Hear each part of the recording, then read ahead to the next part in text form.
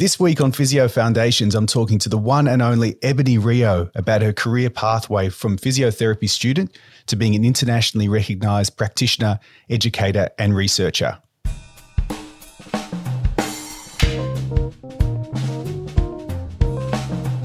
Welcome to the Physio Foundations podcast, a podcast about the knowledge and skills that provide the foundation of expert clinical practice. I'm your host, Luke Periton from Monash Uni Physiotherapy and Periton Physio. And this week I'm talking to none other than Ebonie Rio from La Trobe University. So Ebonie will be really well known to many of you already as a world-leading researcher with many highly cited and highly discussed papers in the area of tendinopathy and pain. Ebonie's also a physio educator, so she's taught on many courses for clinicians alongside other well-known tendinopathy educators and researchers. And she also does university teaching. She teaches in a number of physio courses, including with us at Monash Uni and at La Trobe University where she's based. And on top of all that, Ebonie's also a highly experienced practitioner herself, having worked with many sports teams. So she's been a sports physio in many high-profile roles, including the Commonwealth Games, Youth Olympics, Paralympics, Cirque du Soleil, musical theatre with Disney's Lion King show. That must have been exciting. And lots of other athletes and people she's worked with, including the Victorian Institute of Sport. So this is actually just a short list of Ebonie's interests and achievements. There's so much more to talk about. So let's get her on now to tell us a bit more. Ebonie Rio, welcome to Physio Foundations. Goodness me. Thank you for that introduction. I might get you to just walk in front of me next time my kids come home and introduce me to my kids and see if they're impressed. That's I'm right. sure they won't be. It's different. It's the work persona, isn't it, at home? And yep, if only you could get some cred on the streets and with the family for all the stuff you do at work. Thanks, Ebonie, again. Thanks for coming on and having a chat with me. I know you're really busy. So how are you, first of all? I'm great, thank you. And thanks for having me. It's wonderful to offer this resource for, young physios. Brilliant. Love it. Yeah, and as I was saying just to you in the chat before we go on, before we press the record button, I mean, the purpose of this podcast is career, personal development for not only physio students or early career physios, but anyone who's interested. And, we're exploring that foundation of expertise from it could be as specific as the knowledge and skills that you think are really important for assessment or a treatment or managing people, or all the way through to just the pathway you've walked and, career mentoring. So, I mean, you're already really well known to a lot of listeners. And did I miss anything in my intro? And can you perhaps tell us a little bit more about yourself and what you do and where you've worked and where you're currently based? Perhaps anything I've missed? Sure. So I'm currently super lucky. I spread my time across being a physio and working in research and doing some teaching. And I think I'm a little bit like the kid on the taco ad, like, why can't I have it all? Because I don't want to choose just one. I love being a physio, but I think I'm a better physio for doing the research and the teaching, and especially the teaching and the student mentorship, because man, they don't let you get away with anything because they've read the latest papers. So they keep you on your game, which is actually fantastic.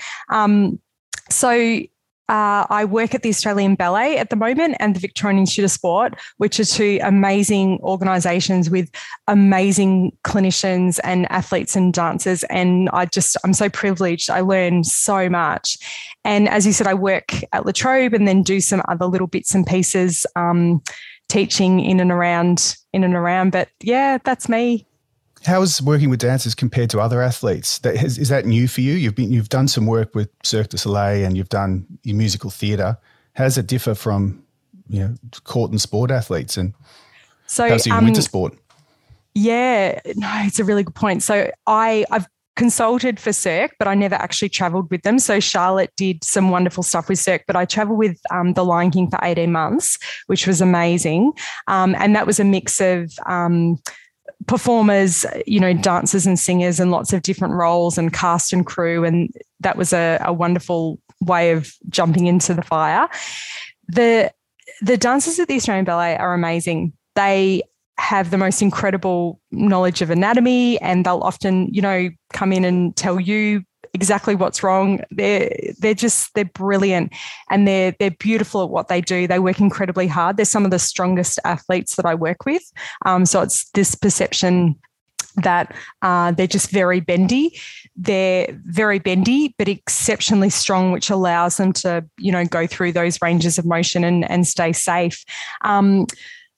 They're so different from the winter sport athletes. So, the bobsleigh athletes compared to, the aerials. That's one of the things that's so great about being a physio is there's just so many avenues, even within sport, but even within physio. I like to say to new grads, if you don't like your job, change your job. You don't have to change your career because there's just so many wonderful avenues for physio to keep you interested. Yeah, and that's what I want to explore. So how did you first get interested in being a physio? And I guess I want to take listeners to that journey of you being a sports physio rather than just talk about all the achievements and things you've done. And that's interesting, but it's more how you got there. So I was thinking about this morning. I don't know why I was thinking about this, but I had a very, let's call it, balanced attitude to life in year 11 and year 12. So I didn't study like a nerd. I played a ton of basketball. I did a ton of sport. And so my oldest son's just been given his first lot of homework and he's trying to work out when he's going to fit it in. And that was sort of me growing up because I would prioritize, Monday night I've got basketball training. Can I squeeze in any homework? So, and I also didn't know what I wanted to do. And so when I left year 12, I went into a Bachelor of Applied Science at Deakin in human movement. And that was actually fantastic because I learned the fundamentals of exercise prescription and motor control and physiology. So I actually don't regret it, even though it was an extra 3 years and, a big HECS bill. And then after I finished, I applied for physio, and back then you had to do the full degree. There was no master's sort of pathway into the qualification. So I did the full 4-year degree and I got 1 credit. So my entire undergraduate gave me 1 credit into physiology. But again, I don't regret it because the anatomy and the level of detail, I didn't have that in applied science. So that was great. And I remember someone gave us a lecture when we first started and said, everyone wants to do sport, don't do sport, pick something else. And I thought, bugger you, I'll do sport if I want to do sport. Like, what a ridiculous thing to tell young physio students. Like, oh, don't strive for the thing you might be really passionate about. I disagree. Strive for exactly what you're passionate about.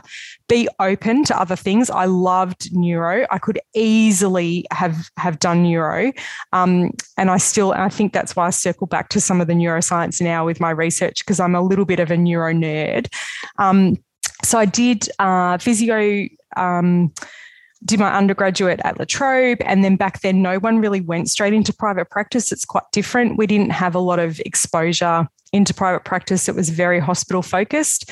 So I worked at Monash Medical Centre as a rotating new grad, which was fantastic. I learned so much.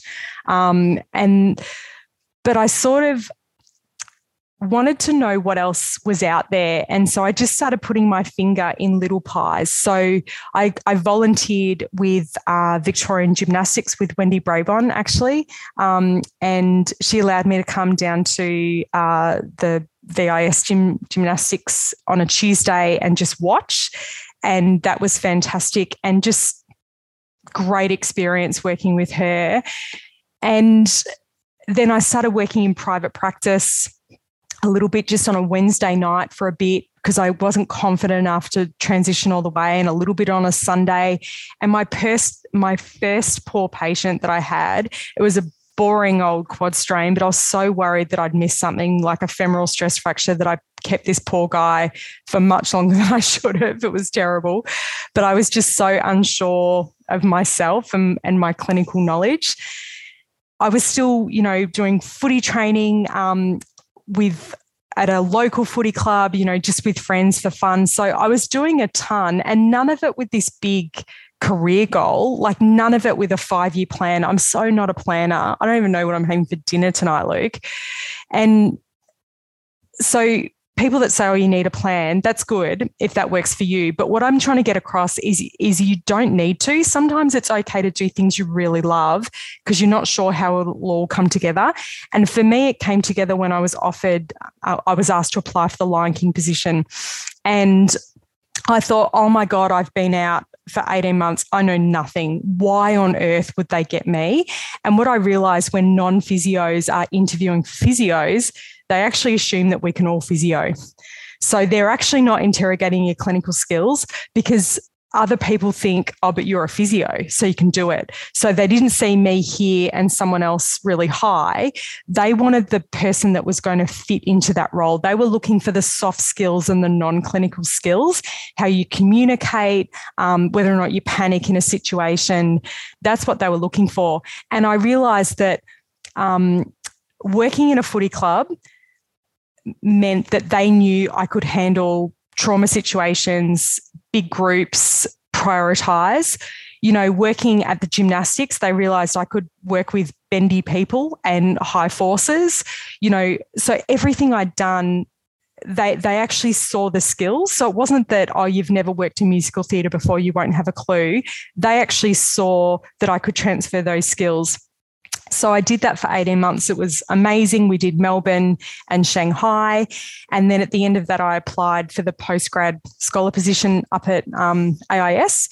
And it was the third time I'd applied. I'd been unsuccessful twice. And I thought, I'm not applying again. And I got it. And so I went up to Canberra with the amazing Professor Craig Purdom. And that was just the most incredible experience being up there, with the likes of Peter Blanche and, Fiona and Ivan Hooper and just legends of physiotherapy. I bet that was amazing. Yeah. Oh, God, I just tried to suck them dry of knowledge. That was my whole goal up there. And, I'm a massive oversharer and I don't even remember your question because I'm like, blah, blah, blah, blah, blah. So feel free to interrupt me.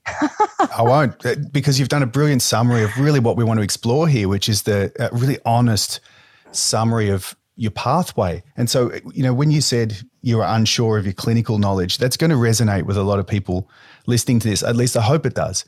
You've almost touched on a theme from almost all of the episodes I've done so far. This is number 10, including, so Pete Maliaris was talking about don't be too confident with your own abilities. And Matt Pryor in the last episode was also talking about the benefits of a rotating role versus going into private practice. So look, there's so much in that answer for everyone. I really appreciate that. Let's talk about being a physiotherapist now, the skills from your perspective. I mean, you can answer this any way you possibly like because it's such an open question. So what do you think are the most important knowledge and skills for a physio, potentially a sports physio or a physiotherapist in general? I'm going to say number one has to be communication. And that includes both your ability to listen, but also deliver and engage with your patient or your athlete. Because if you can't do that, you could have the world's best treatment plan and you won't be able to enact it. You won't have the support and the engagement of, the coaching staff and the other service providers. So communication is key because so many things, I think, springboard off that.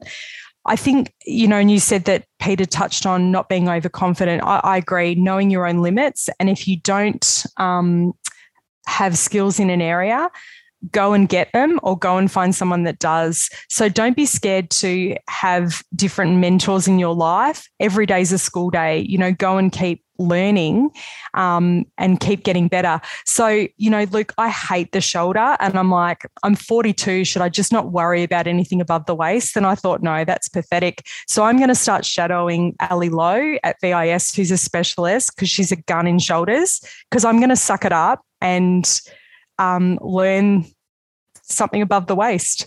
There you go. Maybe. Everyone, Ebonie Rio is going to shadow someone and learn every day and never stop learning. So if she can take that attitude, you can too, especially as an early career clinician or a student. And, so seeking mentors, that's something that, that's really important as well. I want to go back to a point you made really early on. And it was when you said you had a balanced attitude in, leading into your studies. That came up in an earlier conversation as well with McHughes and Randall Cooper, who were on, and they were talking about, their backgrounds and there was balance in their lives. They did a lot of sports and it wasn't just cramming in knowledge and studying. It was balanced and, bringing your professional and your personal experience together to help people. So that was interesting that you touched on that point as well. What about specifically, if we talk about, so communication, that really covers everything. What about, say, physical examination skills or even foundational knowledge? You mentioned anatomy before, and the high level of anatomical knowledge in the dancing physio crew. What knowledge and skills do you think you, apart from communication, that you use every day and you would find really important? Yeah, I think we have to make sure as physios we don't lose our amazing ability to diagnose. So one of the reasons, Luke, that I wanted to branch out from working in the hospital to working in private practice was because I wanted that primary role of being a first contact practitioner and needing to diagnose and use my brain and actually unravel the mystery and put all the pieces of the puzzle together. I love that. I love that clinical challenge. And you don't get a lot of that in the hospital because you're usually not the first person they've seen unless you're in ED. You're given the diagnosis and you're a really important part, but you're often not doing that. And I missed that. So what I would say is your foundation skills of understanding the anatomy, physiology, and load principles are critical. So I'm going to give you a tendon example because I love tendons. So in the Achilles, it's so critical you can differentiate tendinopathy from peritendinitis because they're managed differently. So if your approach to musculoskeletal pain is movement is good, and we forget the differences in biology. If we go right away from considering any biology in biopsychosocial and you go, no, but moving's good and it creates endorphins, you actually miss the point. Because for someone with tendinopathy, calf raises are critical in their rehab. For someone that's irritated the sheath, so the sliding and gliding membranes outside of the tendon, calf raises are actually their provocative load. So telling them to, no, keep swimming, keep cycling, activity's good and trying to coach them through that model, you miss the point. So don't forget your biology and don't forget your assessment skills to be able to differentiate the nitty-gritty of clinical diagnoses. It's really, really important when it alters someone's treatment path, and it often does. So that's a nice segue into research. So you mentioned tendinopathy. Tell us how you got into a research career as well, because you've got the triple threat: singing, dancing, acting. So clinical research and teaching going on. So that's fantastic. So what led you into an interest in research and specifically into tendinopathy? So in La Trobe back in the day, I won't tell you what year, but honours was embedded into the undergrad program. So you started in second year, and I only applied for honours because my two best friends were really smart and I worked really hard to keep up with them, and they were going to apply for honours. So I just applied and we all got in, and I was put with Professor Jill Cook, and we were doing an intervention, nothing to do with tendons. We were doing an intervention program to reduce injuries in junior football, so in the EFL. And Jill has this amazing ability to get a lot out of you and make you realise or not realise how much you're doing until you've done it. So I ended up with 2 years of data collection, 781 people in my honours project. I would never recommend that to a student now. Anyway, that's fine. So I did honours and I got to the end of physio and honours, and Jill said, would you be interested in doing any more research? And I said, I don't want to do research. I want to help people. And she said to me, and this stuck with me, Luke, if you are a physio, you can help the person in front of you. But if you're a researcher, you can help many. And I'm like, and that stayed with me. But I still went away and did physio. I didn't want to go straight into research. And then I did my Masters of Sports Physio in about, I'm going to say 2008. And then after I finished that, I just I practiced for a while and I just got itchy feet again. And I just thought, oh, what's next? I don't know what's next. And so every time I get itchy feet, I tend to enroll in something. And so I went and caught up with Jill because we stayed friends, and I'd learned heaps about tendons from Jill over the years and from PERDS up in Canberra. But my clinical interest in tendons that's what keeps me awake at night. When I was working up at the AIS and with track and field and women's basketball, if someone had a stress fracture or broke a bone or pulled a muscle, we could say to the coach and the athlete with absolute clarity, here's our rehab plan, it's evidence-based, here's our timelines, everyone's happy. Someone had tendinopathy and it was like, oh, let's not talk about it. How do we keep them going? Do we load them? Do we unload them? So even with the amazing contribution of Jill and PERDS and others over the years, there was still so much we didn't know, particularly about managing them in season. So that was my real clinical interest. And so I came back to Melbourne, started chatting with Jill by chance. She was in the office beside Dr. Dawson Kidgel, who's a neuroscientist.